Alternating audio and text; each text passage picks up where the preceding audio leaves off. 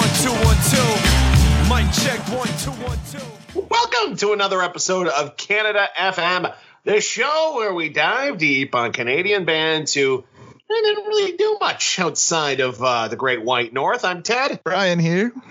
And this would be our second kick at the can for this one. All transparency, we tried recording it last week.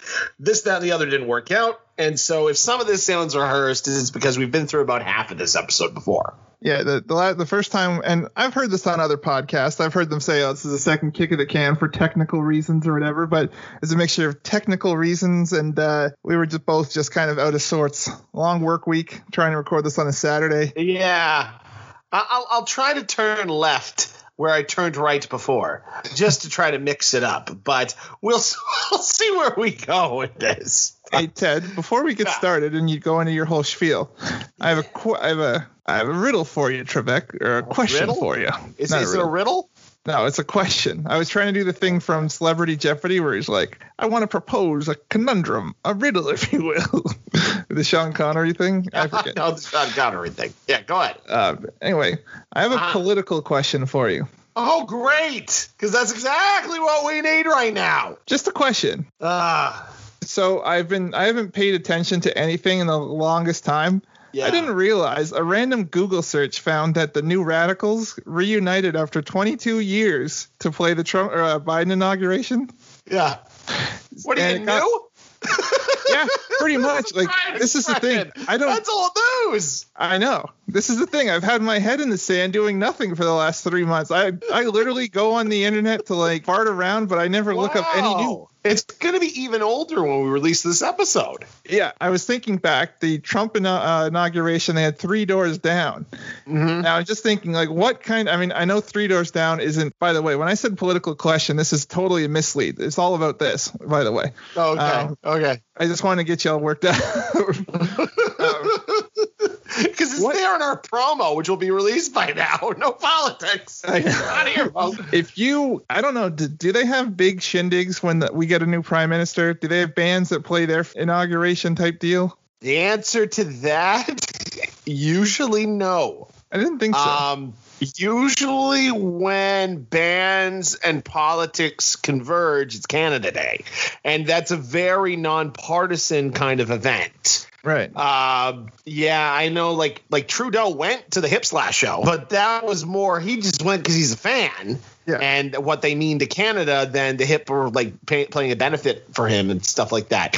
Like there have been bands that will do political songs for candidates to help raise money and stuff like that. But as a whole, no. When the prime minister signs in, it's actually kind of cool. They have to do this long walk, and it's usually in the winter. All of the cabinet ministers, and then they sit in a room, and he calls them up one by one, and they sign in, and they're given their portfolio, their cabinet designation, and it's extremely formal. There's not a whole lot of pomp and circumstance to it, and we don't really do that up here. Our inauguration is very different because again, it has to be okayed by the Governor General for it to happen. So. We don't even have a Governor General right now. So if we have an election before we have a new Governor General, there could be anarchy. Okay, so in an alternate reality where Teddy and Brian were Yankee Doodles and one of us got to be the president, what either one-hit wonder band or like who would you get to play your inauguration? Assuming it's got to be a one-hit wonder? Or like whatever. Like, well, I want the Bare Naked Ladies Sublime there. No, I'd want to. That's impossible anyway. I know. But I'd want the Bare Naked Ladies. Absolutely want them. I'd like to think my politics would jive with theirs, and I'd want it Ed and Steve. They would have to reunite. The new Prime Minister Jessup. To do a one-hit wonder. Well, I know that the reason that the Biden administration picked the one-hit wonder of the New Radicals was because they were really looking for things that made people happy. And they're just looking for like happy things. And that song made so many people happy. They had the cranberry juice guy. You know the guy drinking the cranberry juice in the video, skateboard, and he's singing along to Fleetwood Mac. He was there. What would be a one-hit wonder that? Len. Yeah, that'd be. Roll out Len.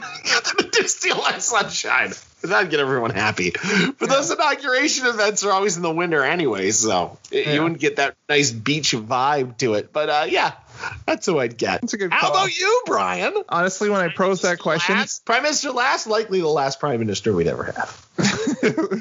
I would burn it all to the ground and be like, God, you're all in for a rude awakening.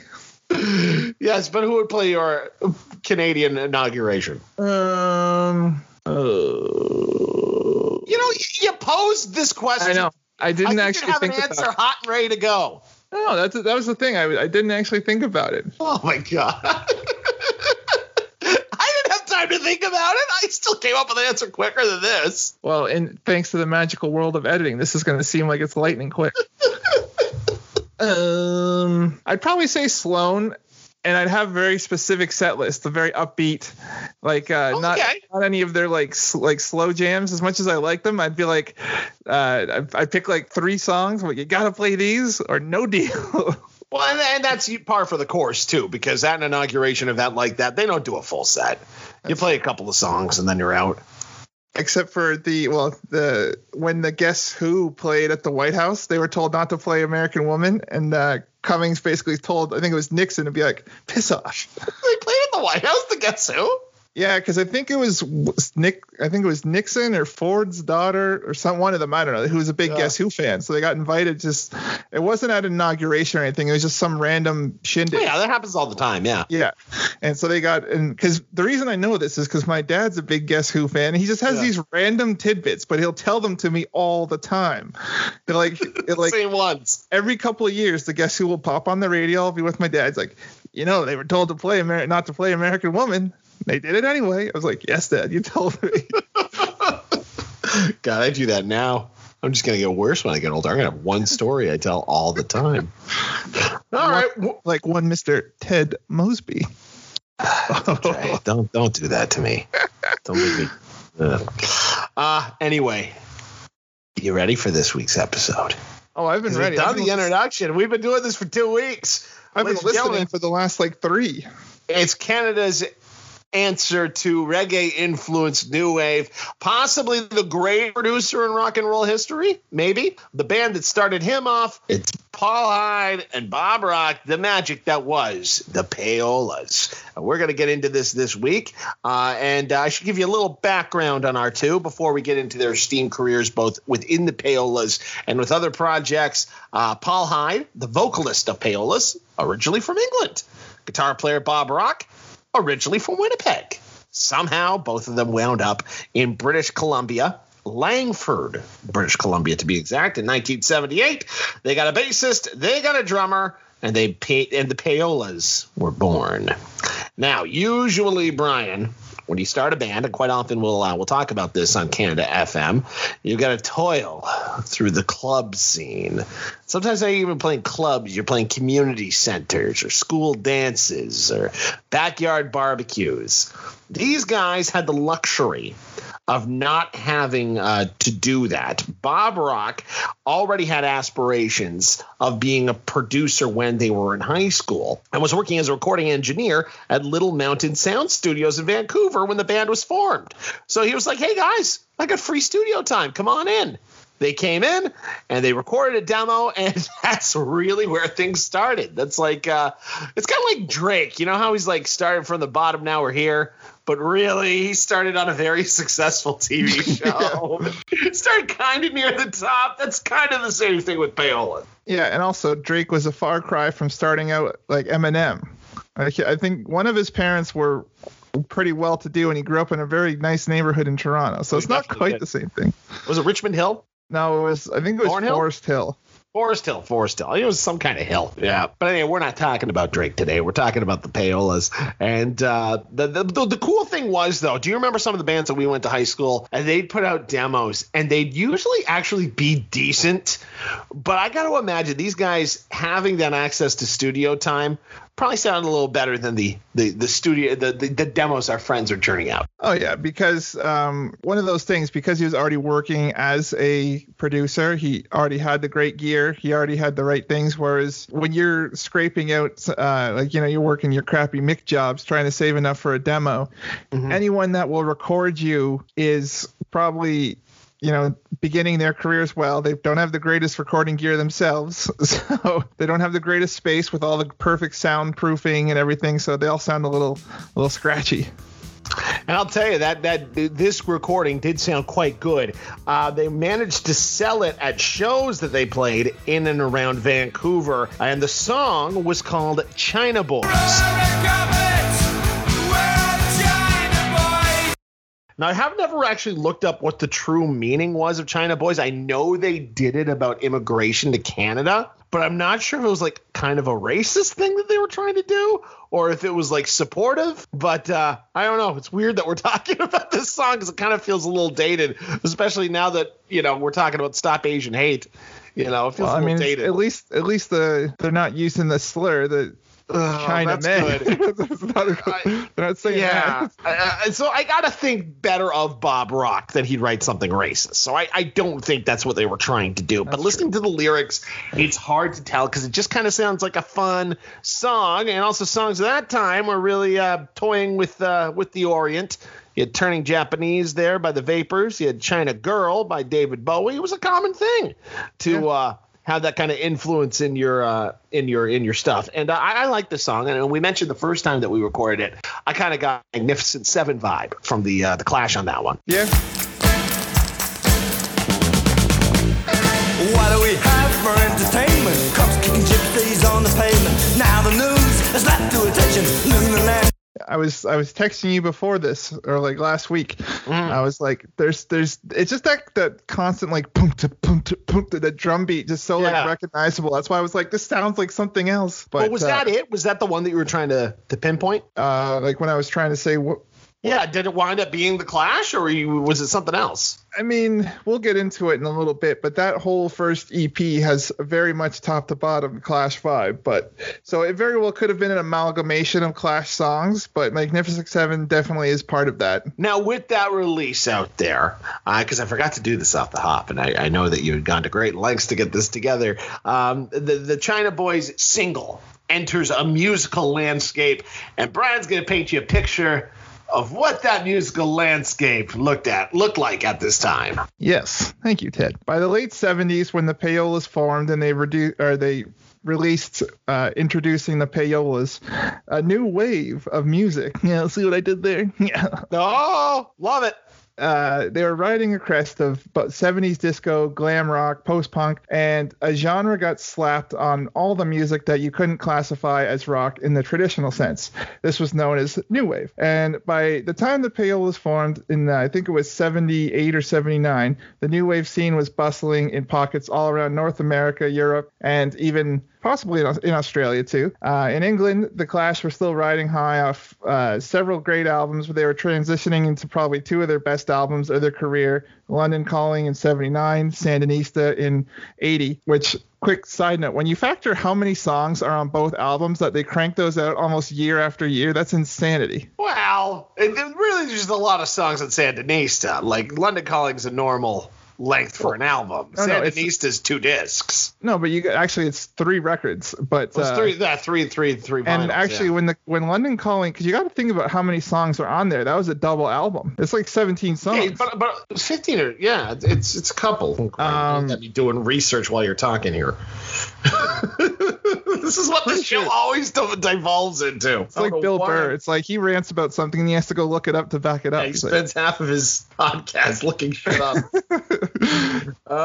Boy. Track listings. Hold on, you got me on this here. Oh, God. Okay, just give me the CD. There we go. Fine. No, it wasn't 21 tracks. Hold on. I'm pretty sure it was 7. Side 1 of London Calling has 5. Side 2 is 5, 10. Side 3 has 4, 14. Side 4 has 5. Wow, 19 tracks. That's a lot. Yeah, it doesn't seem like it because we always listen to it on CD, so we can just burn through it. But anyway, as I swing back. It blended, punk, ska, surf, dub, reggae, jazz, Dixieland. And so obviously those were easily staples in the new wave punk scene back then. I love how you threw Dixieland in there though, because like you would hear a little bit of it here and there, but it wasn't like lots of bands had like clarinets. No, but I'm just saying that's wearing straw hats. But that's what new wave was. It was everything. Yeah, the guys in the striped shirts with those little garters on the arms. I don't know what the hell those things are for. I don't know either. Like I think if they maybe if they rolled up to short sleeves, it would like hold them up. But you never see any of those guys playing in short sleeves. For their whole gig, they'd always have them in the long sleeves. They would never. Well, it was part of the costume, and to roll them up would be against code, I guess. I suppose. But anyway, so meanwhile in England, the Police put out Outlandos d'Amour in 79 and Regatta de Blanc, which is basically white reggae. Right. And they blew up with such hits as Roxanne, So Lonely, Message in a Bottle, now new wave classic staples as well. Joy Division were primed to be the next big thing because Love Would Tear Us Apart was huge, but Ian Curtis tragically passed away by suicide, so they never came to be. But in those ashes, New Order came out, and they put an album out around that time called Movement, which was, and then they became a mainstay in the new wave scene in the 80s. The Cure put out a debut album called Three Imaginary Boys, which sold very well, and Gang of Four put out That's Entertainment, and the Jam put out Sound Effects, which Paul Weller said was basically proclaimed it to be the Jam's best album. Meanwhile, in LA, the Knack had My Sharona, and their debut album was like multi-platinum. It was insane how big that one. The Go-Go's put out Beauty and the Beat, which is a top-selling album, especially a debut album for an all-girl band.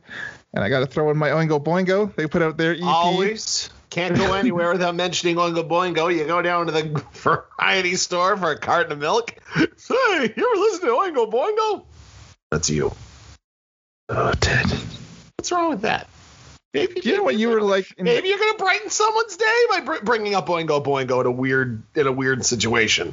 You know, maybe one they time, never heard it before. Maybe they're feeling down and they listen to Little Girls and turns their life around. One time I was in when we were in Sonic Boom, I bought one of their albums there, and the girl recognized Oingo Boingo, so we started up a little conversation. I got sad. I was like, I was hoping I can get her number out of it. Didn't happen. But anyway, they were about to have some mainstream success thanks to a lot of I'm looking at the Jam thing. Thanks to a lot of being on a lot of John Hughes soundtracks. And then, of course, in Ohio, we had Devo having huge success with Whip It. In Atlanta, there was the B-52s and REM. And, of course, New York City had the Talking Heads, Blondie, and pretty much the rest of the new wave scene was out there. However, except for really, like we've talked about, Doug and the Slugs, to my searching, I could not really find any new wave scene in Canada. So the stage was really set for payolas, and I bring all this back history up because, we talked about Maestro. He basically had to carve out hip hop in Canada and kind of make his way to the States to try to connect. And a lot like Trouble Charger, there was a nice scene of pop punk that they could have hitched their wagon to. There just really was nothing in new wave in Canada, but the scene was explosive so much that you think that the labels would have bought every new wave sound alike that they could. So you think they could have gotten a little bit bigger. So I'm excited to dive in with you here, Sweaty Teddy, and see where it goes, where they went wrong. Well, let's keep swimming then. All right. Well, the China Boy single, like I said, it sold well in and around Vancouver. It caught the attention of A&M Records, and they were given the budget from A&M Records to record 4 songs. A little bit of a step up from the one song that they had earlier. And those 4 songs would comprise their first EP, introducing Payolas. And China Boys was on there. And if you've ever heard the expression, all killer, no filler, that's this album. I loved it.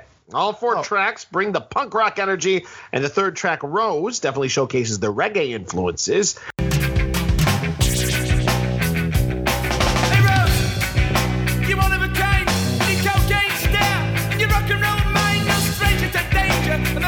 And And big fan of Paul Hyde's voice on this album as well.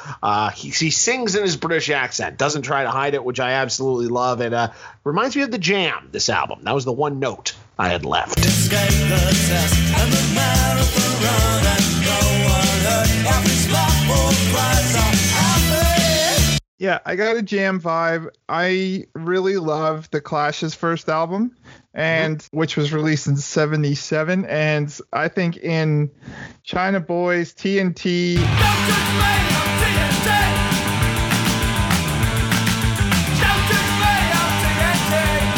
and Jukebox, you really hear those influences. Like Jukebox is basically the Clash have a song called 48 Hours, I think it's called. 48 hours is a 48. 48 hours is 48. And it sounds exactly like it. TNT could have easily been like their version of White Riot mixed with like Beat on the Brat with or Blitzkrieg Bop, whichever one has the clapping. There's always one, or was it Jackie is a Punk? It has like the clapping in it. White Riot, I wanna ride, White Riot, I ride on my own. Second falls, same as the past. Jackie Punk, Judy's a run. The one was down about it till the Oscar fight. Sheena's punk rocker. Oh, that's a different Jackie's. They're Ramones. All right. They all sound the same. Diversify your portfolio a little bit. You know, it's funny. Have you ever seen the documentary At the End of the Century about the Ramones? No. It's really good. It was made in 2003, right after Joey died. And Dee Dee and Johnny weren't far off. But Johnny was such an asshole. Oh, complete asshole. But it's insane. Like, he has like no remorse about even when Joey was dying in the hospital. He didn't go. I think he may have visited him once, if that, but he didn't go to the funeral because he couldn't be bothered to go back to New York. And he's like, I wouldn't want him at my funeral. What's the point? Like, he just has this like very hard stance. Like, I don't know what broke that guy. Same stupid haircut when he died too. No, he was always a prick. Like, you know the song "The KKK Took My Baby Away." Yeah, that was from Johnny stealing Joey's girlfriend. Joey hated Johnny so much he called him the KKK in a song. That's what he thought of his own band member. Okay? I'm amazed that Johnny Ramone was a prick. How the hell did those guys make albums when they couldn't even talk to each other? They're friends at one point, and the chemistry they had when they collaborated on the songs was working. They were making money. Why screw up a good thing? No, I know. They had producers and other people on the road that could hang out with. They didn't have to hang out with each other more than the hour and a half they're on stage together.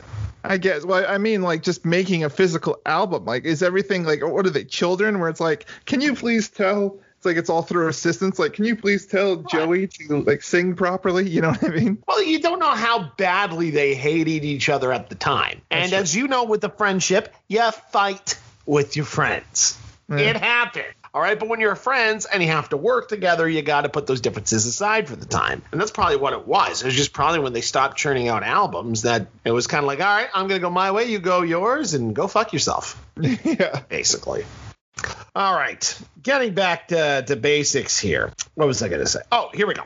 Those 4 songs on Introducing the Payolas, they were good enough to impress the executives at A&M Records, and they invited them to record, get this, Brian, a full-length album. It was released in 1981, and it was called In a Place Like This. It would be actually the 4th album that was produced by Bob Rock at this point. So he's just starting to build up his discography. He had produced work for a couple of Vancouver punk bands who are probably never going to cover on this show. One was called the Young Canadians. One was called Pointed Sticks. And one was called the Subhumans, not to be confused with the much more influential British punk band Subhumans. You know what's funny about Subhumans?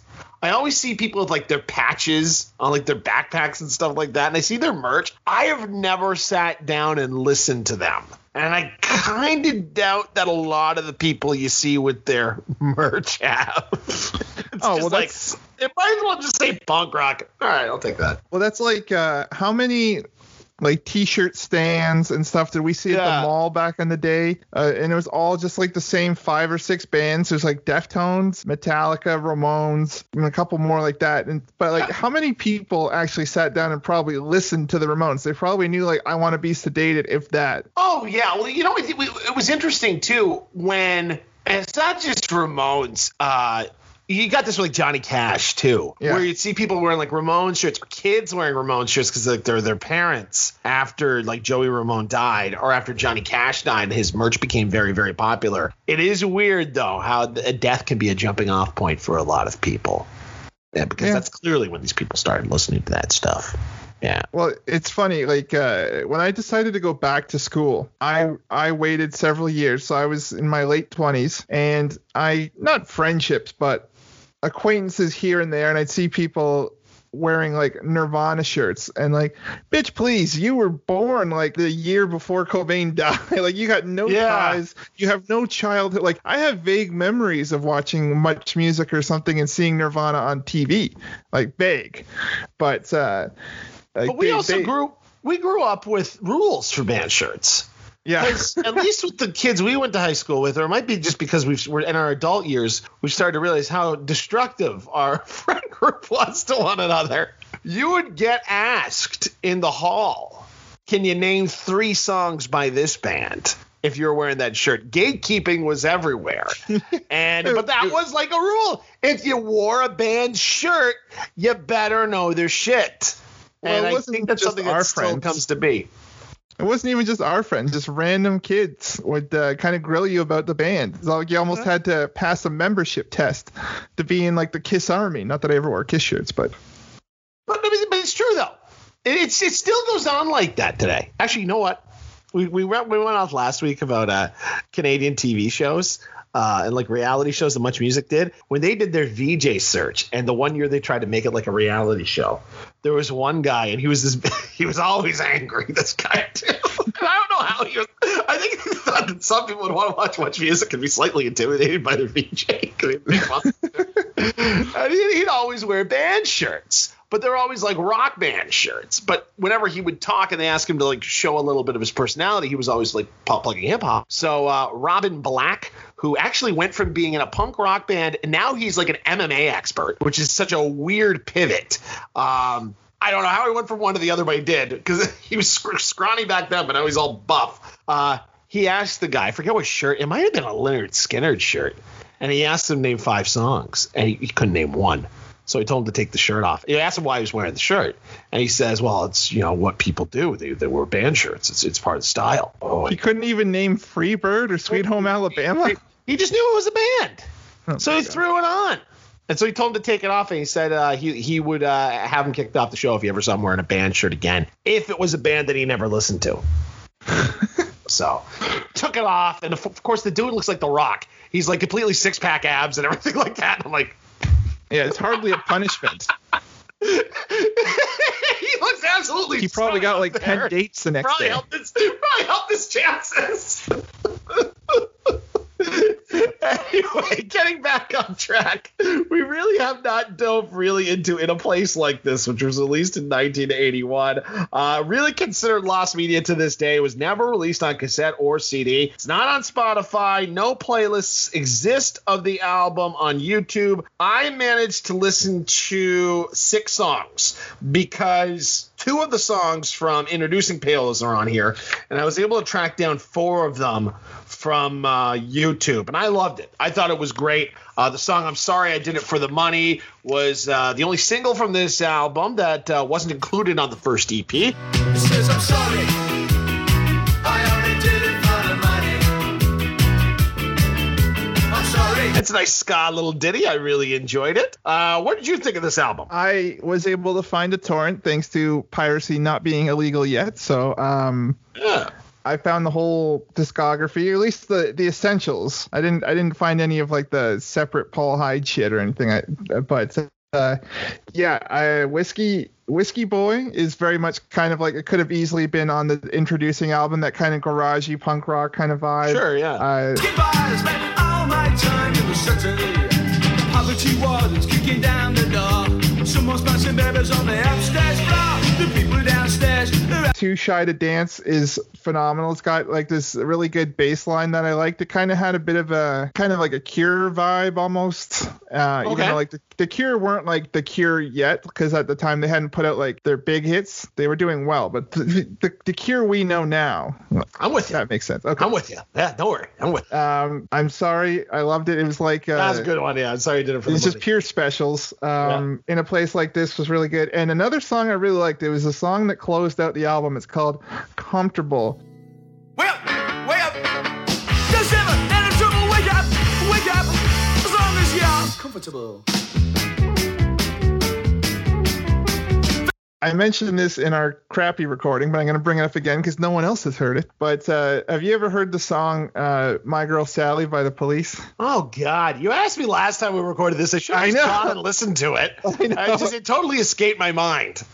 I don't know if I've heard it or not, Brian. It wasn't a single, so I probably haven't heard it. That's basically my big extent of The Police is like that, and I think "Ghost in the Machine" I had or something like that. Yeah. It's simply yes or no would suffice. But anyway, it's a no, Brian. Or I don't remember it if I did hear it. So go ahead. Anyway, but the whole point is like it had a very vibe like that because there's a spot where they do this random spoken word breakdown.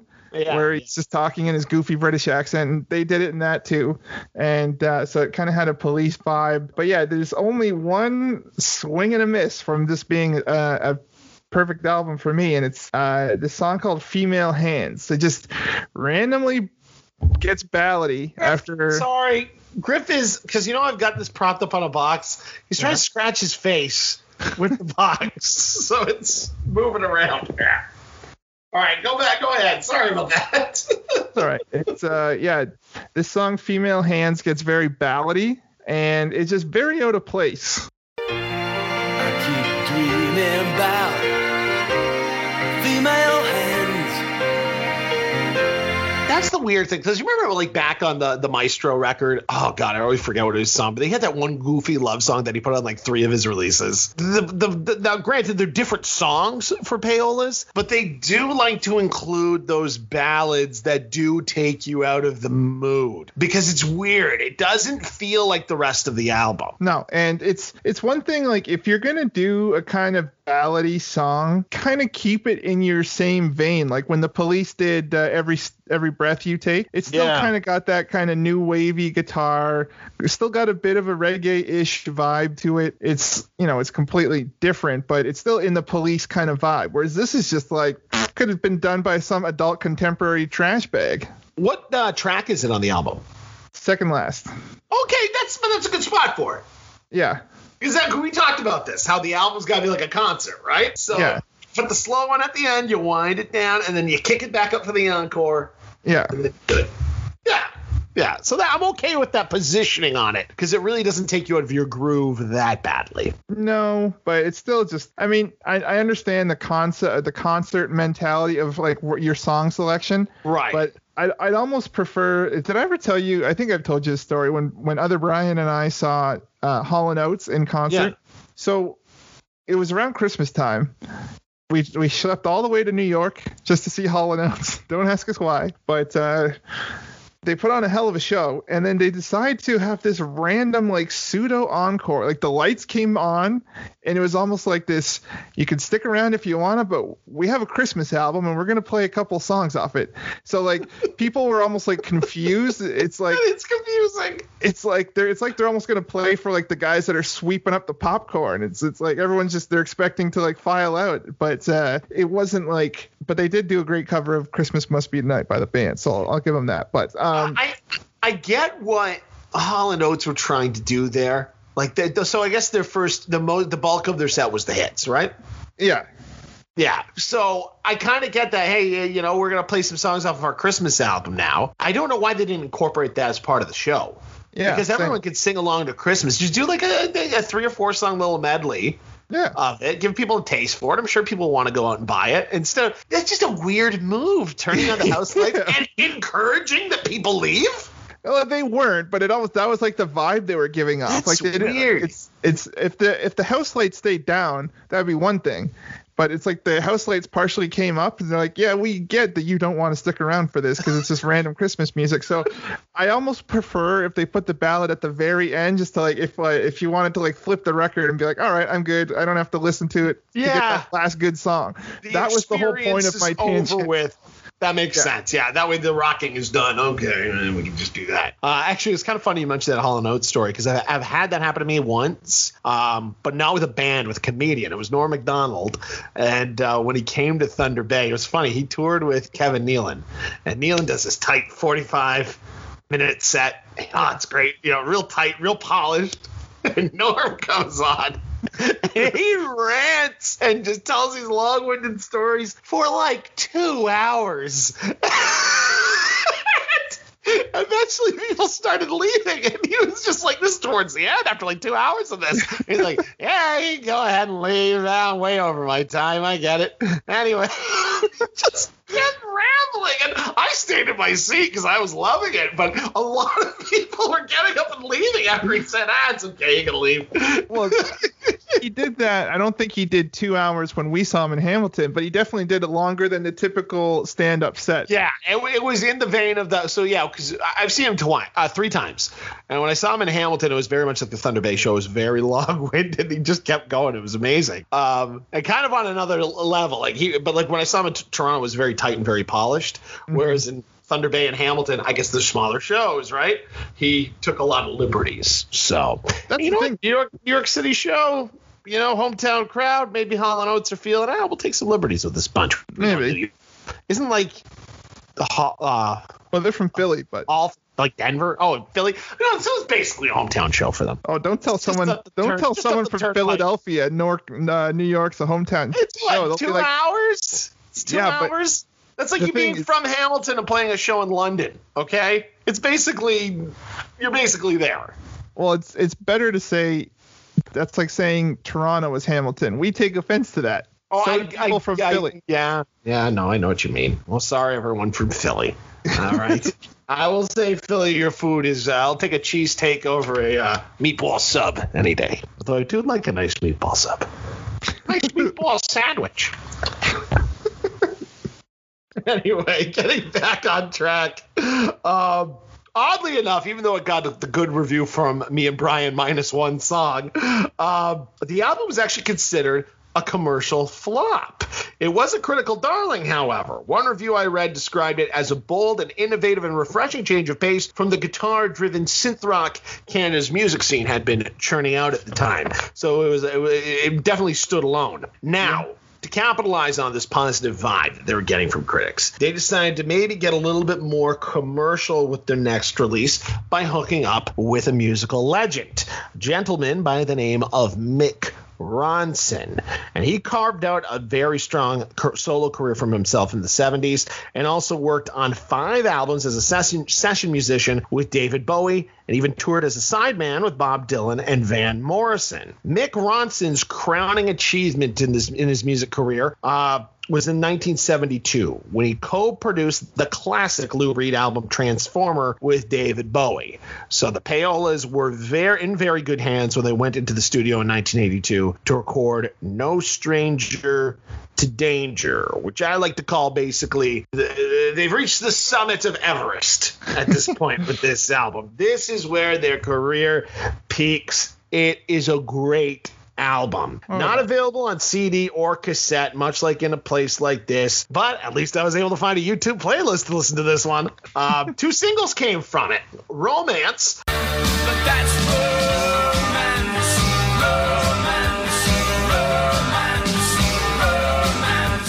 romance, which unfortunately failed to chart, but the biggest Payola hit that everyone knows. And I went off. I'm going to clean up my act a little bit on this one. But it's a very, very sexy, sultry song. Come on, Red Fox. You go blue.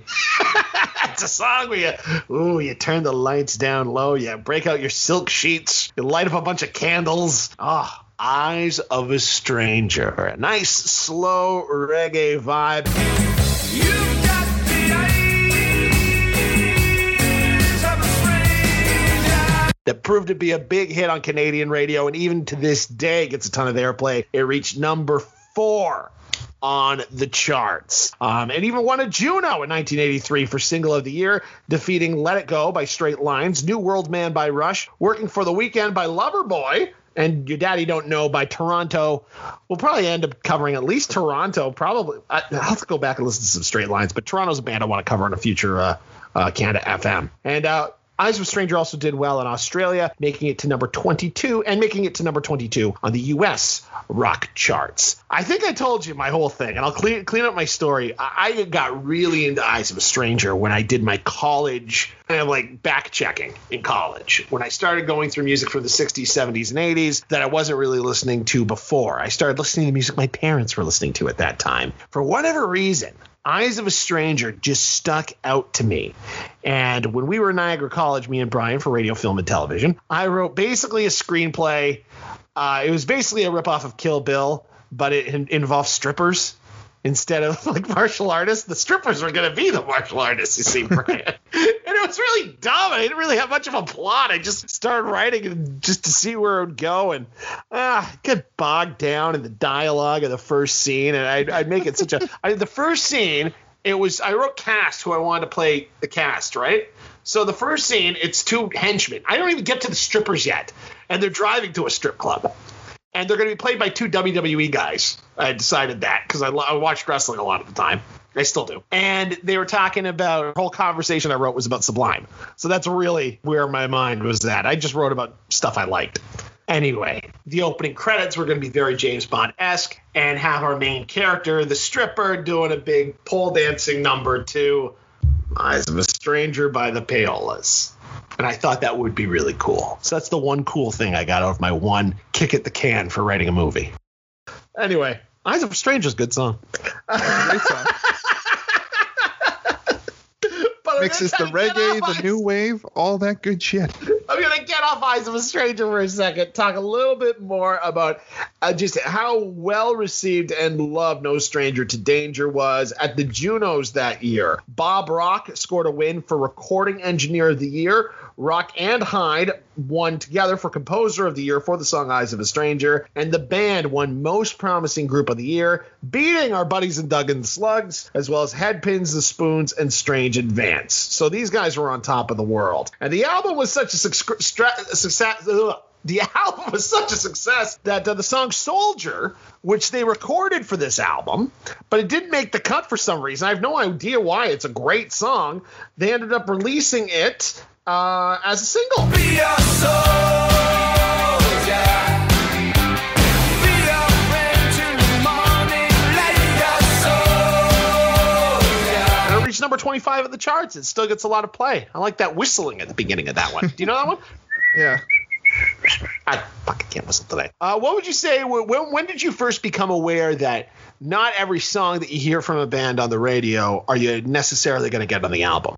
The old bait and switch. Yeah, like maybe they'll put it on a soundtrack or something like that, or you got to wait a couple years. It's going to be on a greatest hits or something. Yeah. Like that. Yeah. Shit, I can't think of I've ever actually had that happen to me. It happened to me. One of my very first musical experiences would have been with the Bare Naked Ladies. Lovers in a Dangerous Time, not on Gordon. Oh, yeah. Where the heck is this thing? It's on some hard-to-find Bruce Cockburn tribute album. Yeah, that was a weird one. Yeah. When I know I've talked about my time on CJAM before, but I played that song because I was doing like every once in a while I did like a covers themed episode. So I played that one because it, as much as I love the Bruce Cockburn version, that one destroys it. I would agree. I like the Bare Naked Ladies one better.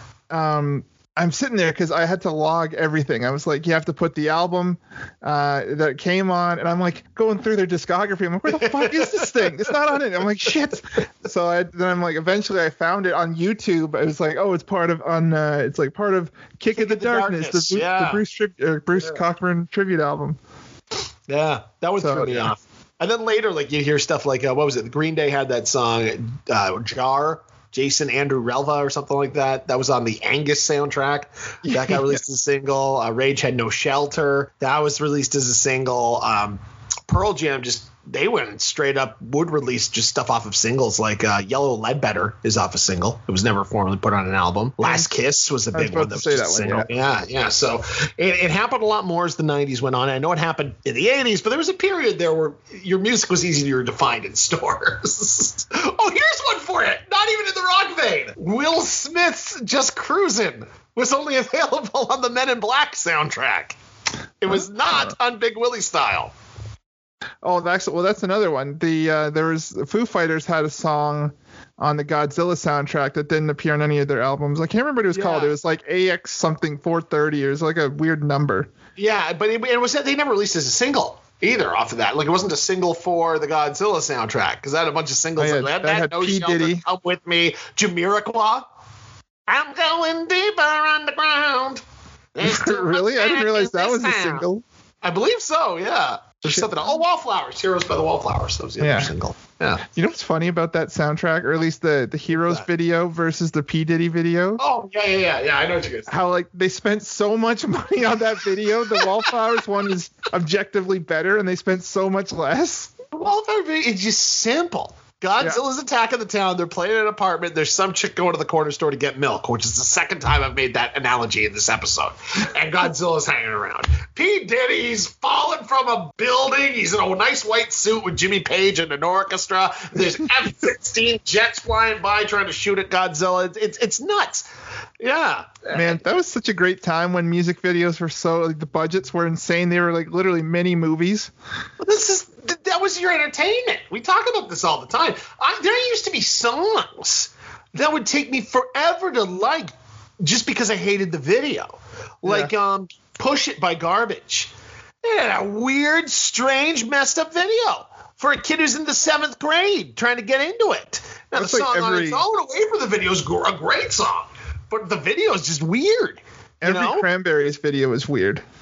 Yeah, they had some weird ones, the Cranberries. They had you know what's a weird the Cranberries one? Most of their videos were okay. Well, there's like the one where the zombie video where it's all like the person's in black and white. No, the girl's got all this like weird like orangey paint on her and it's all like weird looking. And I heard on the Ongoing History of New Music, there's like this number that gets smeared across like this window or something by this girl who looks like Dolores O'Riordan, who's like the stand-in for the singer. And so this number on it is basically in reverse. It was the day she died. Holy shit. Yeah. Wow. That was like 20. Yeah. It was like 20 years predicted. I was like, what the fuck? That's trippy. You know, it's a feel-good album, Brian. No Stranger to Danger. I realized the next thing I wrote on the sheet was going to be my like personal review for No Stranger to Danger. I thought it was an absolute masterpiece. Everything I look for in a new wave release with synth, two-tone ska, and big choruses. But much like in a place like this, a big, long, boring song right in the middle of the whole thing. For me, it was Hastings Street that I really get into. So that was my kind of bummer.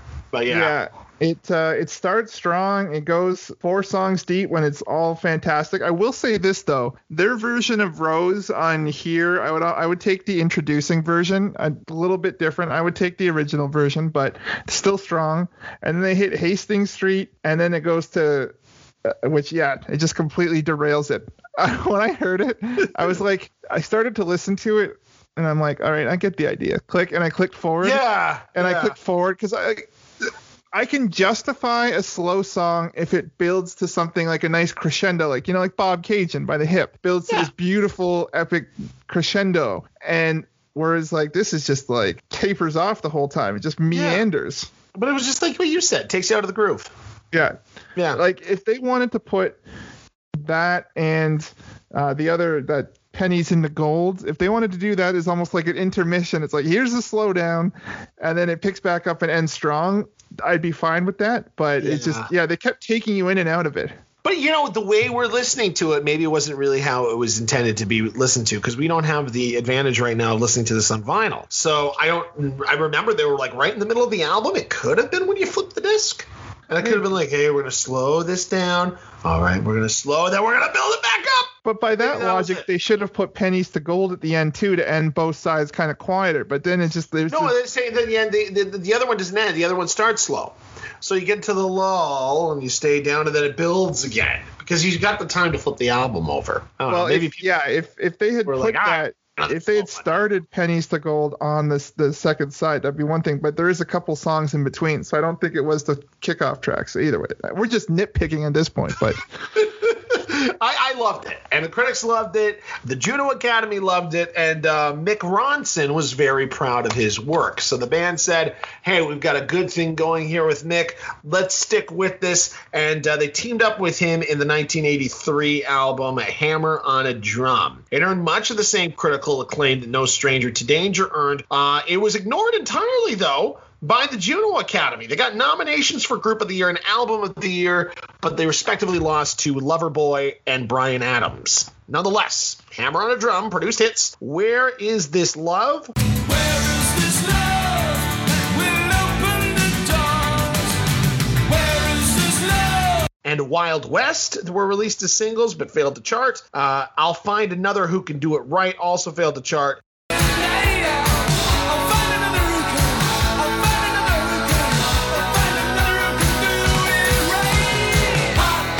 But that may be because the label packaged it with the holiday tune, Christmas is Coming. Christmas is coming. It's been a long year. And what's funny about that was I was bitching about that because it's weird, I think, to put a Christmas song in the middle of like a punky new wave album. It is one of the best songs on the album, though. I was going to say that is going to be added to my Christmas rockin' playlist this year. Yeah. What do you think of this? Like, if you're listening to one of your favorite albums and it contains a Christmas track, are you pissed off? Do you change it if it's the middle of the summer? Or do you listen to it and go, yeah? I mean, unless I was studying the back of the album, I might not know it's coming. So I'd give it a shot, because you and I had our system where we'd sit down when we bought a new CD and you love to put on the headphones and you'd zone in for the next hour and really study it. So I'm sure people, that's how they listen to it too. So upon first listen, I'm sure they're probably like, this is odd. But it's funny. I was listening to this a lot in the gym last 2 weeks. Okay. Because it was I was listening to it on repeat while I was to try to do my homework. And that was one of the songs I got most excited when it came on. I'd be yeah, it was weird. But I think it has to do with how holiday-y it is. And I'll give you an example, okay? So, and these are just both greatest hits examples, but they're the best examples I can come up with, okay? Sure. I have the Run DMC greatest hits, and that includes Christmas in the Hollis. Now, if it was anywhere between October and December, I will go specifically to Christmas in the Hollis, right? I always hit that. But if it's the dead of August, maybe I'll skip Christmas in the Hollis. Do you see what I mean? Yeah, I have a few albums that have random Christmas songs, like the Walkmen have a Christmas song on one of their albums, and Run the Jewels have a Christmas song. They're not very Christmas-like songs, so it's actually easy. This is what I was about to say. Sorry. My other comparison. But Christmas in the Hollis is a super duper Christmas song. Like that, there's sleigh bells in it. They're talking about Santa finding an old man in the park and his dog was an ill reindeer. You know what I mean? It's very Christmassy.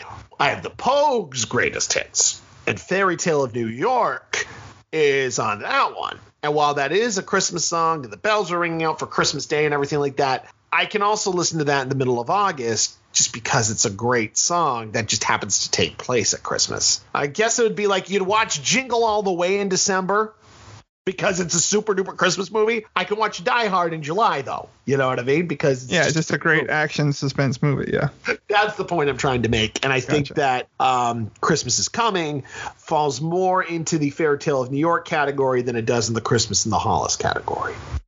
Yeah, that's fair. I could keep listening to this album any time of the year, and I'd still probably not skip Christmas is Coming. It's just a very upbeat, great song. Talk about upbeat, great songs. The runaway hit on this album was Never Said I Love You. Never said I loved you, son, but didn't want to know. which included guest vocals from Carol Pope of the band Rough Trade. Much like Paul Hyde, Pope was born in England but launched her career in Canada and would eventually become the country's first openly gay music icon. So Carol Pope, a trailblazer, and hopefully at some point we'll get to do a deeper dive into Rough Trade. They've got a classic tune called High School Confidential. Play a little bit of that, Brian. Blonde, scheming bitch.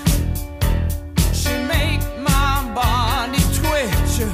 Oh, I thank you, Brian. That's a little teaser for a future episode that we'll play at some point. But Never Said I Love You did very well, soared to number 8 on the singles charts, and still receives significant airplay to this day. I do love the keyboards in that one. It's very like Paula Abdul, the straight up, that like... Yeah. Dancing as I'm singing along to it. Oh, yeah. That song puts me into a good mood. And another standout song on that album is Wild West. Nickel slots, a racist pride. Come on, baby. Shoot! It's the Wild West. I've learned to bow to number one, to monuments. It's got a very Men at Work vibe, very Land Down Undery, even with like this the strumming of the guitar and like the chords. It sounds like it was just completely ripped. I told you my experience with that one the last time we recorded. The playlist I saw for Hammer on a Drum on YouTube, some of the tracks were Paola's songs from this album. Mm-hmm. Others were just like random songs with the same name. And like, no, it was not Wild Wild West by Will Smith. Don't worry. But it was this weird westerny instrumental tune. And I was just like, well, this is odd. And then I looked at the picture they had up with the track listing, and it definitely was not Paola's. So there's 2 or 3 tracks on there that was like that for me. So I did not get the full experience on Hammer on the Drum. However, I can say, while not as good as No Stranger to Danger, it was still pretty good. I think that they started to hit the other side of the mountain here. There was a lot more slow synth tunes on this one. Like, we were complaining about one on Hammer on a Drum in a place like this. This had quite a few of them. And the songs were a lot longer here, most of them clocking in at about 4.5 to 5 minutes. However, the mixing up of the genres, that was still there, and the upbeat stuff was still super upbeat. So as a whole, I did enjoy it, just not as much as the last 2. Yeah. What are your last 2 cents on Hammer on a Drum, Brian? Basically, you can kind of see the contemporacy, if that's even a word of it, where they're starting to utilize the sounds of the time. Like, I was going through the albums that were like on Billboard anyway, that like the charting songs from 1983. So just like looking at it, like, you know, Total Eclipse of the Heart, Maneater, Billie Jean, The Police, Every Breath You Take, stuff like that, Culture Club. So you can kind of see a lot of that very like the synthy, but it's with the biggest take. Remember when we were talking about Doug and the Slugs, how even when they got very contemporary and they were using like the whatever jangly guitars or the big kind of heavy drums or utilized whenever, they never lost that kind of pop sensibility. I kind of feel like they lost it a bit here. There's a couple of really great songs, but there's just it's like we've used this analogy before with The Simpsons. When you go from the glory days to every episode is genius and perfect to, oh, this was actually a good episode. It's kind of like with this one, it was before we were spoiled with those first 2 albums, where it's like almost every song's a home run, whereas now the ratio is really starting to shift. It's kind of like, to put it, the perfect example comparison for me for an album would be, because we're both ska punk guys, No Doubt's Return to Saturn, where there are a couple of tracks on there that are kind of in the vein of Tragic Kingdom. They're still kind of ska. We're still feeling it, but the big singles were very pop, and it really gave you an indication of, hey guys, you're going to hear less and less of this stuff as time goes along. And I think that's kind of what they were doing. I remember at the time with that, I was like, they're selling out. But then here, you're like, no, they're just getting older. They just want to make different kind of music, and there's really nothing wrong with that. Yeah. We're going to take a big detour here because you really can't tell the story of the Paolas. At least you can't tell the story of Bob Rock and Paul Hyde without talking about the charity single by Northern Lights called Tears Are Not Enough. They both had a lot to do with this, because basically A&M Records in 1985, they were sick and tired of them only selling stuff in Canada. They wanted to get them out there and get the appeal down south. So to do this, they went and got them super douche, but still music legend David Foster to produce their next album. Why is he super douche? Oh, I talked about this before. There's a documentary, and damn it, I meant to watch it because I have it in like my queue on Crave. I actually saw Bill Burr talk about this once. He's very much full of his own shit. And he talks about what a musical genius he was when he was a kid. And he believes all the hype about himself. You know, you always tell me, I think your mom hugged you too much. This guy definitely like that. And he's also like a Hollywood super douche. Like, he's married to Caitlyn Jenner's ex-wife. Well, he was married to Caitlyn Jenner's ex-wife. So he was the stepdad to their kids, Brody Jenner, and the Princes of Hollywood, they were called, that kind of circle. And now he's married to Catherine McPhee, who I told you was a runner-up on American Idol, but also was for us for playing Pierce Hawthorne's stepdaughter on Community. He's married to her, and she's about 30 years younger than him, and they just had a kid. And it's the trophy wife thing. You know what I mean? Guys are that young trophy wife tend to be douche, just in my experiences. I know you can't choose who you fall in love with. That's true, but still. Yeah, Foster's just a bad guy. I wish I had watched that doc to have specific examples, but he's just kind of a Hollywood douche. Does that make sense, even though he's Canadian? Yeah. Well, that's this weird stereotype that everyone in Canada is a saint. We know plenty of douchebags in this country that are just like pieces of garbage. Exactly. That humble stereotype of Canadians. Yeah, does not apply to David Foster. But anyhow, the label hooked him up with the Payolas to produce their next album, to give them that push in the U.S. because he had a lot of credibility at the time. He was producing for Chicago and I think Phil Collins as well. He had a lot of credence down there with those acts. But before he did that, he got together with Rock and Hyde, and they were together with Bruce Allen, who managed Conwine Crush. We talked about him on that episode, at the behest of Quincy Jones, who was putting forth a full compilation album to release We Are the World on. He went to like England and Canada and said, hey, why don't you guys put together some super groups? So they did. That's the whole purpose of Northern Lights. In fact, the title of that charity single, Tears Are Not Enough, that was Rock and Hyde's contribution to the song. They came up with that title. And then I think they wrote the song from there. Okay, Brian, here's my first question for you about Tears Are Not Enough. Yeah. And we can put this on we'll put this on the recording. Do you want me to list everybody who appeared on this song, or just give me the highlights? I guess if I go through the list and I see someone I know, I'll mention it. And if I don't know them, I won't mention it. Do you want me to do it like that? I know Joni Mitchell, Neil Young are on there. Bryan Adams. Yeah. I think, isn't Geddy Lee in there? Or is he Geddy part of the Lee chorus? is in there. No, Geddy Lee is in there. He's got a solo. Is Burton Cummings? Yes. He's I believe he's the second solo in the song. Let's see. I'll go through the list. You stop me, okay? All right. Okay, Gordon Lightfoot kicks it off. And I think it's cool how they did this too, because it wasn't just pop people. Like, they had old folk guys and rockers and stuff. So Gordon Lightfoot, Burton Cummings, Anne Murray, Joni Mitchell, Dan Hill, who is an adult contemporary artist, Neil Young, Bryan Adams, Corey Hart, Bruce Cockburn, Geddy Lee, and Mike Reno, the frontman from Loverboy. Also on this track, we had, and I'll just have to say the people I know, Ronnie Hawkins, Murray McLaughlin, who I'll mention later in the episode. There was an entire French section, because of course there was. Yeah. Donnie Gerard, who's with the band Skylark. Carol Pope appeared on this album, and actually the solo was her and Paul Hyde together. They kind of played off the success from Never Said I Love You. And we also had members of Platinum Blonde and Parachute Club. Now, the chorus is where it gets weird. There was a lot of people from SCTV. Featuring the chorus. So you ever watch the We Are the World and Dan Aykroyd's there? Yeah. What the fuck is he doing here?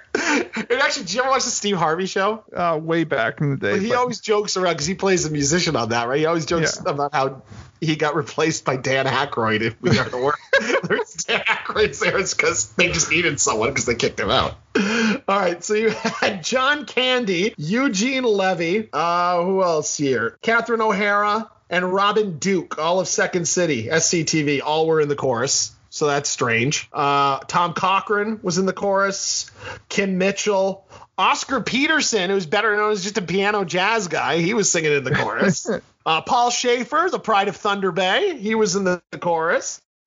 Ian Thomas, which is weird. They got Ian Thomas, but not his brother who was on SCTV. Dave Thomas does not appear, but Ian Thomas does, which I guess makes sense because he's a singer. But Dave Thomas was on SCTV. I don't know. That's weird. Maybe he was. Andy Kim was on there. Brian Good from the Good Brothers. They were a country band. Gordon Depp of Spoons. Richard Manuel from the band. He was in the chorus as well. And then, of course, David Foster played the piano on this track. And Bob Rock was the engineer. And that is the lineup behind Tears Are Not Enough. And I'm sure Brian will play the chorus.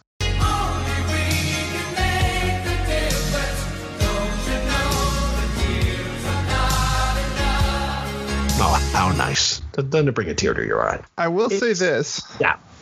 Well, first of all, I like it's Canada likes to pound the drum of diversity. I will say this is even very prevalent in our music. Like when you look at We Are the World, it's very much of a lot of contemporary people at that time, but they're all mainly rock guys. You get a couple of pop and a couple of like Stevie and the first We Are. Yeah, not the crappy one. There's like no rock guys on the second one. No, the second one is dog shit. I would never talk about that one unless to say how bad it was. But yes, weird people in the chorus, including Jeff Bridges and Rashida Jones, which I thought was strange. Rashida Jones makes sense because Quincy's daughter, but still, yeah. Jeff Bridges just showing up in there with his Jeff Bridges beard. But yes, like the 85 We Are the World is very much of the rock variety with a few pop people. Whereas ours has a nice balance. But also, I will say I do prefer We Are the World a little bit more. I got to go with that, too. But We Are the World is very sappy, but it's just a better song. But I will say this. I will take the 2008, whatever, the Waving Flag, the young artist for Haiti, the Canadian. Yeah. I would take that over We Are the World. So would I.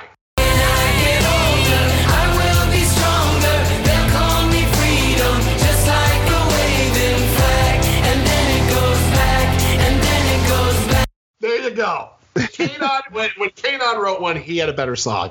And they did. It's funny. A lot of the solo artists and the young artists for Haiti on their own, I can't stand. Like Avril Lavigne, the Jacob Hogard, the dude from what's his face? Theory of a Dead Man. Yeah. I mean, I have no problem with Derek Whibley, aside from the fact that his face looks like a foot. But that looks like Mickey Dolenz for the Monkees.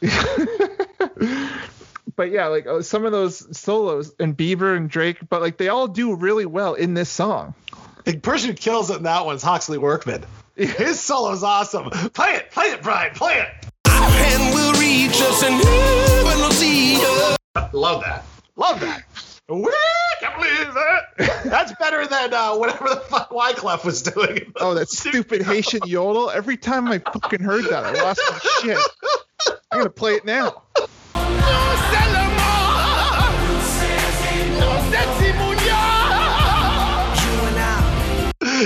Now put Huxley back on. Our hand will reach us and heaven will see us.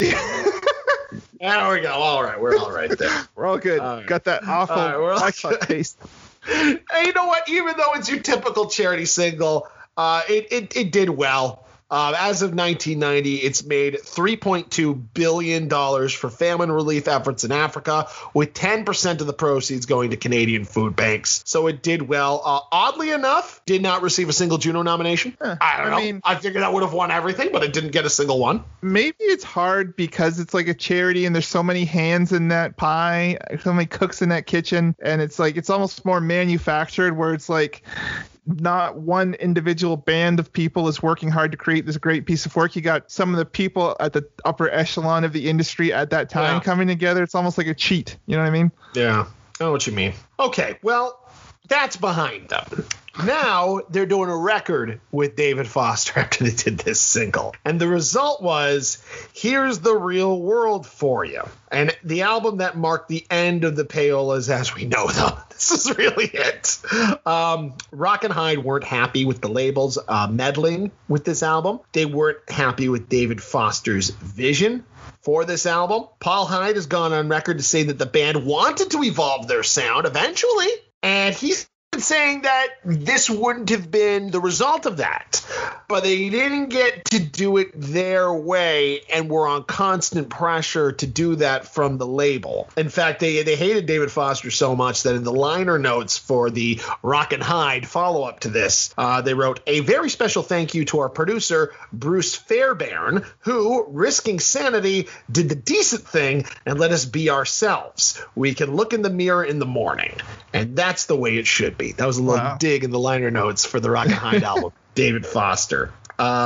One thing that he did was to increase the commercial appeal of the Payolas was to go full-blown adult contempo with their sound.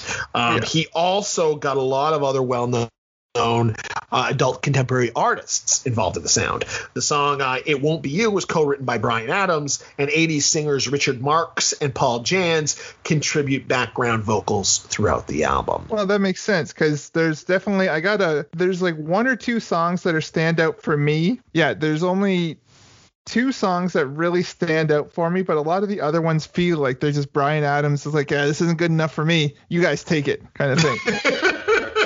Yeah, kind of. I know what you mean.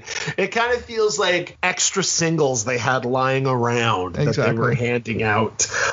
This was a major disappointment, critically and commercially. They also relabeled the band Paul Hyde and the Payolas at this time.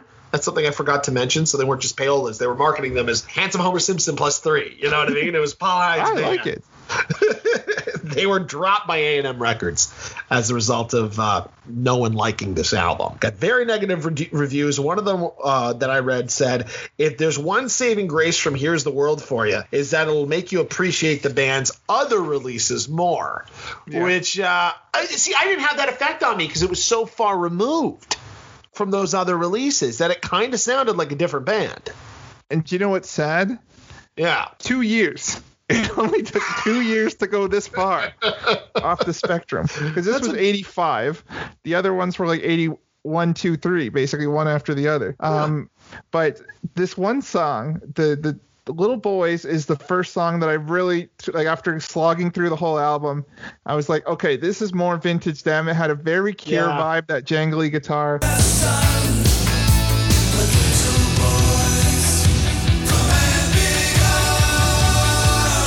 But this other song called It Won't Be You is kind of a standard 80s dancey song with like very synthy, like fake horns. But the reason why it resonates with you, or with me, sorry, is because there's a line in it where he talks about, I should have married into money.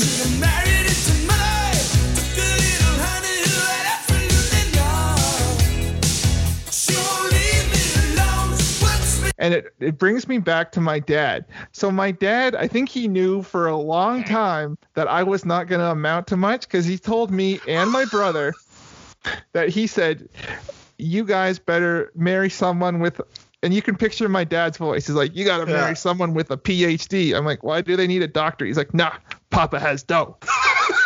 So for some reason that my brain connected to that song right away, just for that one line. To get that too, because at first I thought, you want them to look for doctors? Yeah, Papa has dough. Yeah, and so he's like, I know. He's like, we don't have any money to support you. You guys aren't going to amount to jack squat, so marry someone with money. So it's just that, like, it's funny. I think with your dad, once you realized that you weren't making the NHL, that's when he's trying to tell you to go look for rich women. Yeah, my baseball dreams died at 10. My NHL dreams died at like 11. So he's but then it turns into basically about like him marrying like a gold digger. So it's like an interesting song. But yeah, so when I heard that line, it just made me chuckle because I thought of my dad. Because like I told you at the start of the show, my dad repeats the stories. He also repeated this joke for years into high school, into college. Yeah. He still knew I wasn't going to amount to much. Okay, so he doesn't say that to you because he doesn't think that you wouldn't amount to much. He says it because he thinks it's funny and he wants to get the rise out of you. That's what it is. Yeah, he believes in you. I mean, you're only 36. You're in the prime of your life. Technically, I'm still 35. 36 in November. It's close enough. When like this gets released, you'll be 36. It's like a weird, like, backhanded kind of like, hey, you kind of need some more support there, Chief. Well, okay. Well, you were going through the songs that you liked off of this album. Those were actually the one. Sorry, go ahead. I was gonna say "It Must Be Love" kind of sounded probably the most prime payolas on this. "It Must Be Love." I thought that was a good one.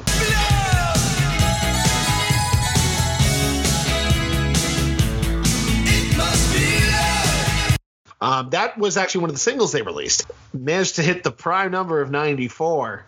Here's the World got to number 91. Stuck in the Rain topped out at 77. And the most successful single was You're the Only One, which made it all the way to 32.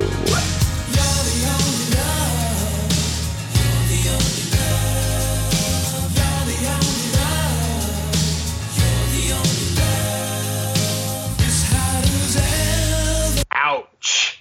Considering the Much Music countdown was only the top 30, none of these would have qualified. Here's how I categorize this album. Imagine you're listening to like the prime discography of The Jam, and then suddenly they put out a new album, and the first song on that new album is Never Gonna Give You Up by Rick Astley.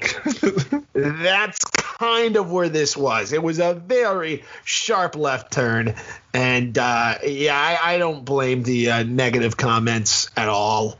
Well, I mean, if I was expecting A Town Called Malice and got Never Gonna Give You Up, I'd be surprised, but I'd still enjoy it. There's so many clunkers on this thing. It sounds like a K car. I know what you mean. At least that would be upbeat. Never Gonna Give You Up, right? Yeah. Now we could end this episode here like we have so many times, and it'd just be a sad end to a great band. But fortunately enough for us, the payolas were not done. But the first thing they had to do was they had to get the stink off of them. You know what I mean? So gone was the payolas. Gone was Paul Hyde and the payolas. They kept their same lineup at that time, but relabeled themselves Rock and Hyde. That was step one. Okay, they signed a brand new recording deal with Capitol E Records, and the result was Under the Volcano, which critics saw as a major upgrade from Here's the World for Ya. It turned out several singles, including Talk to Me, which didn't chart, the upbeat synth track I Will, which peaked at number 40.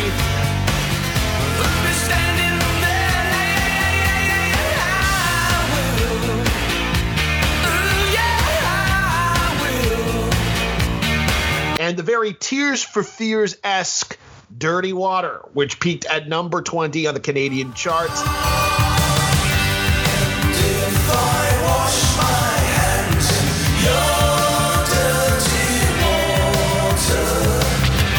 Still gets a lot of airplay today on Canadian radio, and it was their biggest charting single in the U.S. It got to number 6 on the U.S. rock charts. So they did kind of have a hit down south when they were just kind of allowed to be themselves, and they had nothing else to lose. Yeah, I was actually, after the Clunk Fest that was the last album, I was pleasantly surprised with this one. There's also a really good song, and now you might not like it because you're a dirty heathen, but there's a song on here called The Blind, the Deaf, and the Lame. It's very spiritual, like religious-y, but it's got a very U2 kind of, what's it called? Kind of one kind of, not quite, I haven't found what I'm looking for, but in that kind of like slower, kind of melodical kind of U2. Sure. Yeah. But it's very good. It's not like a drone song. It's a very well written song. Praise glory to his name, and we'll all be there on Sunday. The blind, the deaf, and lame. And you give yourself away with or without you.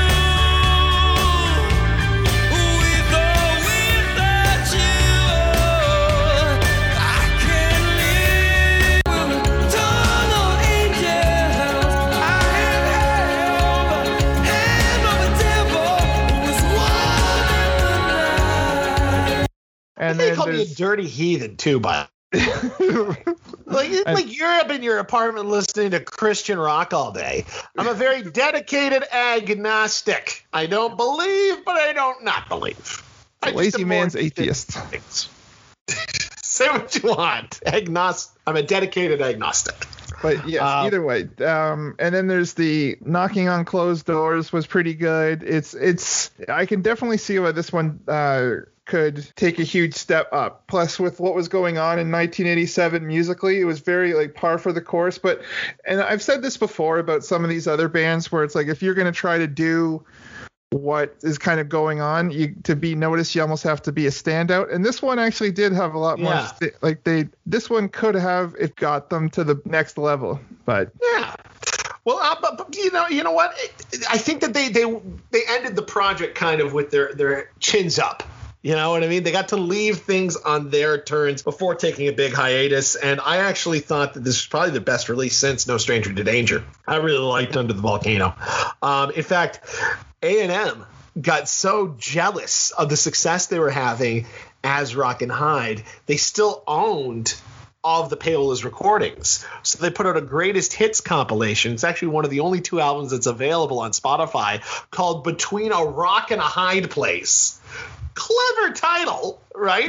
But it's Rock, Hide, says nothing about the Paolas. So if you go into the store and you're looking for the Rock and Hide, you can get this Paola's Greatest Hits that looks like it's a Rock and Hide album. It's kind of a dirty trick, but that's what the bastards did. So they didn't really have anything left to prove. And Rock and Hide went out there and they explored solo projects throughout the 90s. When asked if the Paolas had broken up, they'd be like, no, just extended hiatus. Paul Hyde released a charity single for UNICEF with his buddies from Tears Are Not Enough, Murray McLaughlin and Tom Cochrane in 1987 called Let the Good Guys Win. And in 1989, he released his solo debut, Turtle Island, which included the song America is Sexy, which reached number 28 on the singles charts. Not gonna lie, not a big fan of either of those singles. I haven't heard of them. They're not very good. He was really trying to do something really cachet with America is Sexy, and it didn't work for me. And then Let the Good Guys Win is just kind of bad. It's like almost like a country song, and it's charity schlock. You can tell they made it for UNICEF. Do you know what it sounds like? Almost, it's especially because it was the late '80s. It almost sounds like it's for the American in the Gulf War. It's like a dirty country song, like Let the Good Guys Win. A little bit, but in Canada we do that kind of song and like we give the money to like poor children and refugees and stuff like that. You know what I mean? It's how we spread our charitable will. We're in the U.S., so it'll be like, I don't know, give it to the Patriot Fund. What does that do? We'll find out one day. It's a random slush fund that gets funneled back into the government.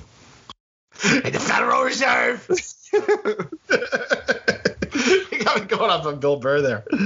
Man, we mentioned him a lot in this episode too, haven't we? Anyway, Hyde released 5 more solo albums between 1996 and 2018, but nothing made any sort of impact on the charts. Now, we all know that Bob Rock would become one of the most sought after rock producers in music history. It's kind of funny. Have you ever watched Todd in the Shadows on the internet? No. He's this great music critic on the internet. He does a show called One Hit Wonderland. He reviews new pop stuff. But the whole thing is he's got a hoodie on. He's like in the shadows playing the piano, and he'll go over music reviews. And he has a thing called Train Records, basically the one album that derailed a band's career. So this week he did it on Saint Anger by Metallica, an album that was produced by Bob Rock. And when Todd describes Bob Rock, he's like, he's produced some of the greatest music of all time. And even when he's produced for bad bands, he's made some of their greatest music of all time, even if it's still not very good. And he showed a Simple Plan playing, and I was like, yeah, it sums it up. He does the best he can with what he's got. And he hit his crowning achievement in 91 with the release of Metallica's Black Album. Some say one of the greatest rock albums of all time. Many put it in one of the top 2 or 3 greatest metal albums of all time. Currently sits at number 255 on Rolling Stone's list of the 500 albums of all time. We could be here all day listening off Bob Rock albums. In fact, the name is right there. wanted to do a marathon to raise money for this show, we could call it the Bob Rockathon and just listen to all of his albums and review them if we wanted to. He's got that many. And in 2007, he was given a Juno Award for Lifetime Achievement, and later that year was inducted into the Canadian Music Hall of Fame. Kind of feel bad for Paul Hyde, though. You know what I mean? He did so much, and they did so much of that work as a team in the 80s. And the Payolas kind of fell by the wayside. There's actually no direct honor from them, from the Juno Academy or the Canadian Music Hall of Fame, Canadian Songwriters Hall of Fame, anything like that. It's just Bob Rock that's become the legend and not the other dudes. Should also note that Rock released a solo album in 1992 with his band Rockhead.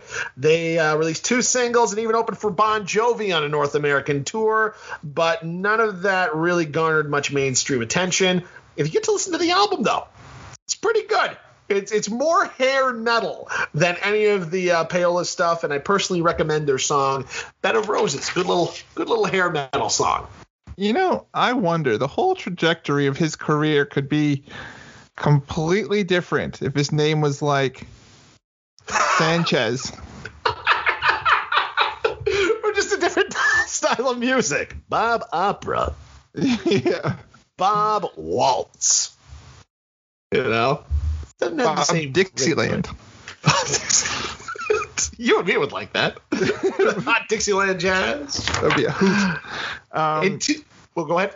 Well, I just wanted to go back because one thing I noticed, and like this could almost, I mean, I don't know if this would tribute to some of the lack of success, but I noticed with each passing album, the Britishness of Paul Hyde's voice seemed to dissipate. Yeah, I noticed that too. Because I never checked liner notes or anything. Did Paul Hyde sing on every song, or are some of those Bob Rock? Because the singing sounded very different. The accent was gone. So I don't know if maybe Paul Hyde either took singing lessons or maybe Rock took over as the years rolled on. A little bit. You know, we pat ourselves on the back so much in the promotion for this show, but sometimes we are not experts. I don't have an answer for you, Brian. Well, that's okay. No, I just because I noticed that so it makes me wonder if Bob Rock did sing more. It makes me wonder what the dynamic would have been like if he sang more at the beginning too.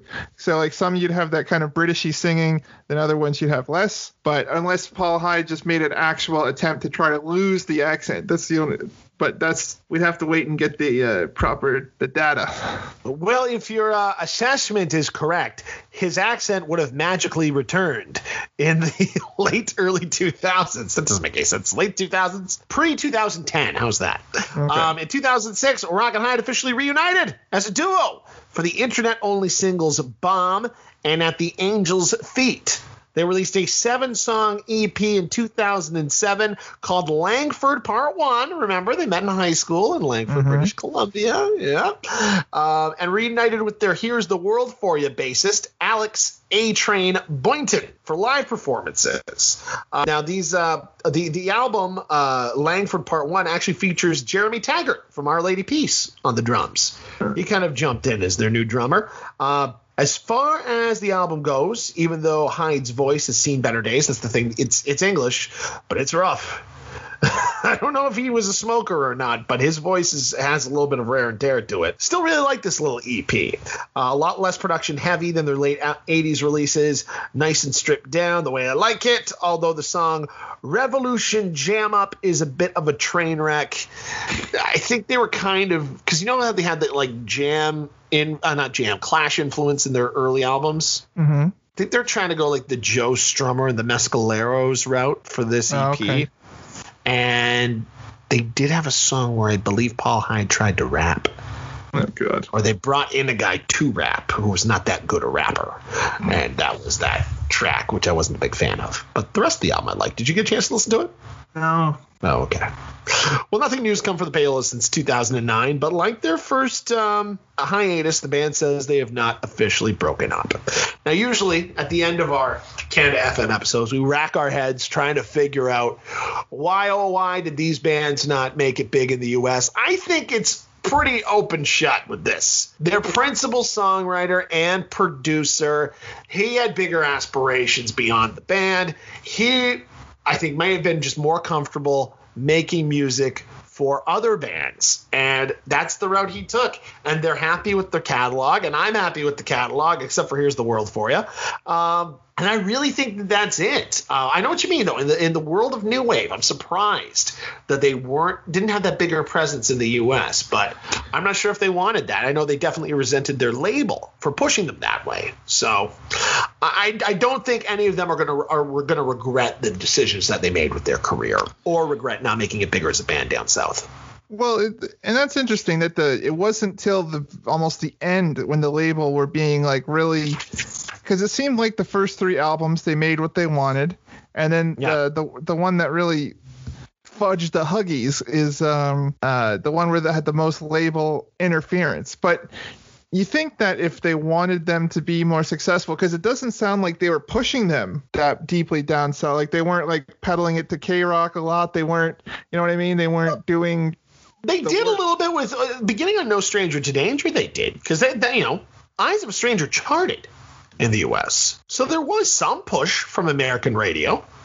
But I can't understand why those first 2 didn't chart at all. Even if they were like high up, even just getting something out there, because like I did that whole long spiel for a reason, because there was a scene that was just like ripe with the, and like pending, like I don't know if they needed to move to the States, get out of Canada to maybe be immersed in that, where they might have some support. Maybe they could have gotten on a different label. I don't know. But I will say that back then, music was a lot less accessible.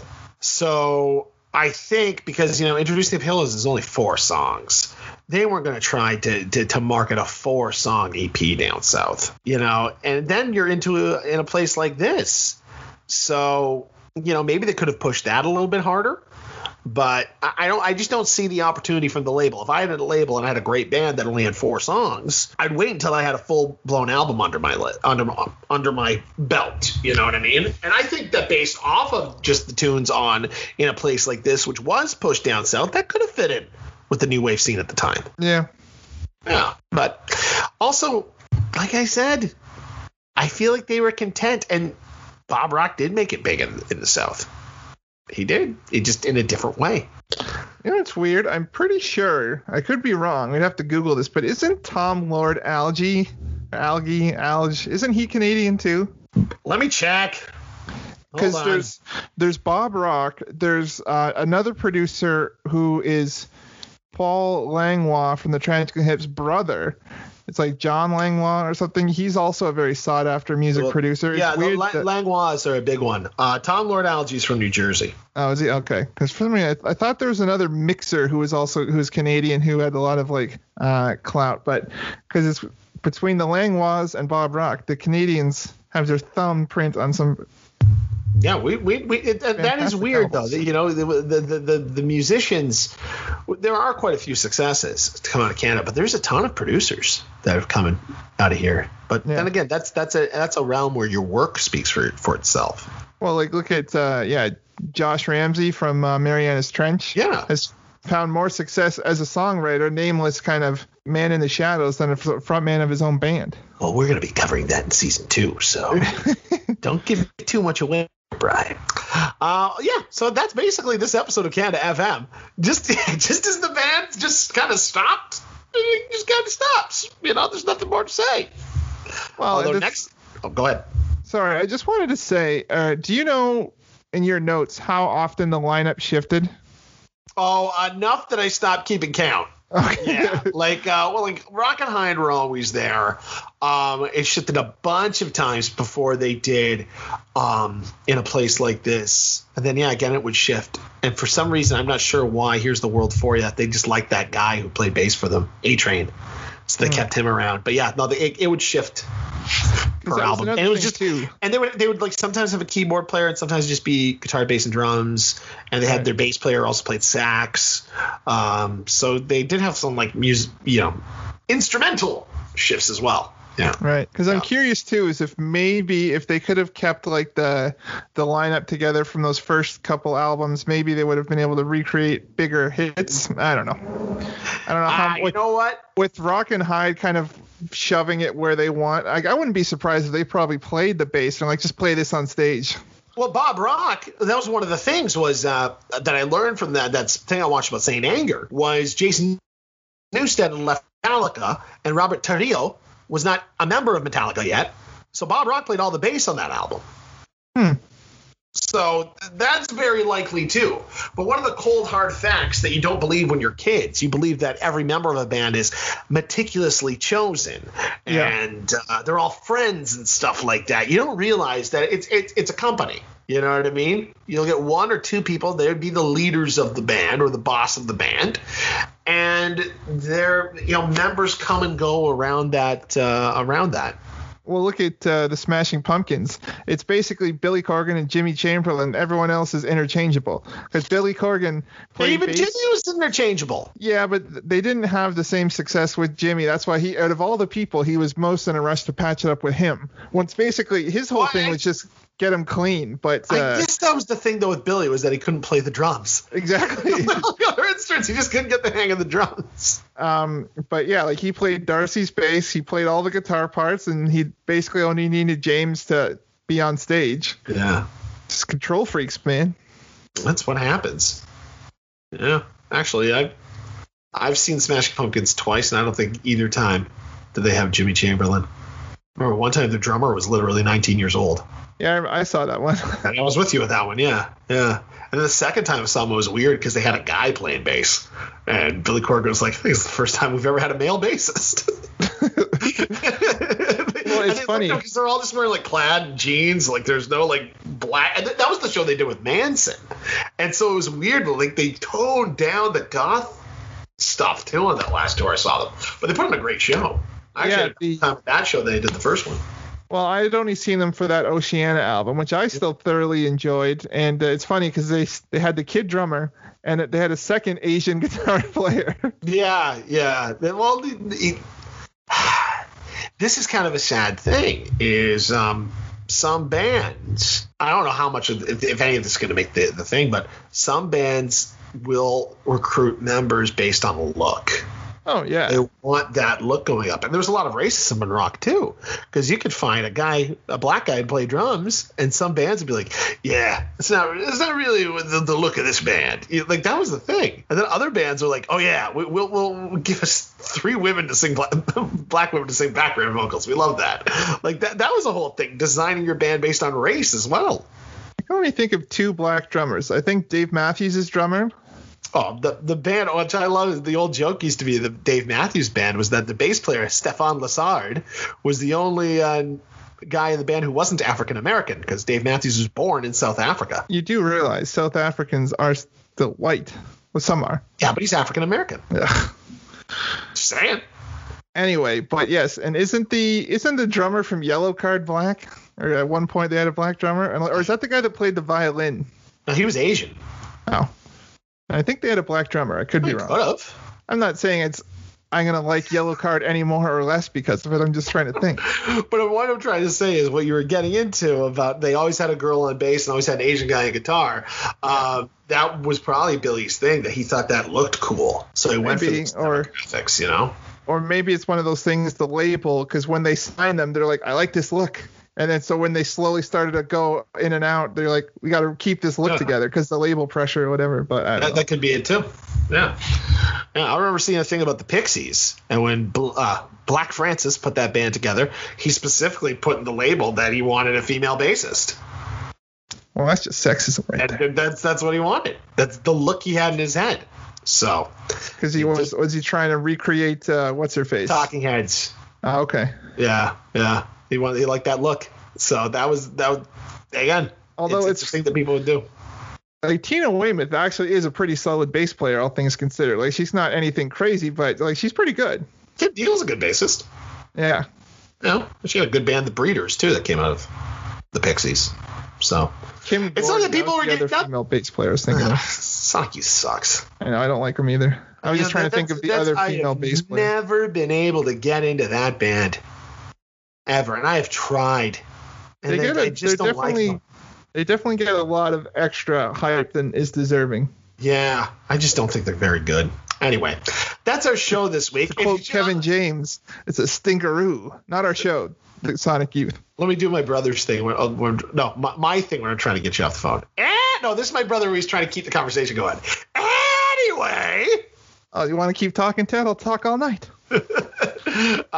Next week's going to be an interesting one because next week is one that I had to wrestle with myself to do. But Brian convinced me it was a good idea. My wife convinced me it was a good idea. And even though mainly we talk about bands on the show that we personally really, really like and listen to a lot of, this is a band that at one point in my life became the bane of my existence just because they were everywhere in Canada. It was our answer to Hanson, the Moffats. We are going to cover the Moffats in depth next week on Canada FM.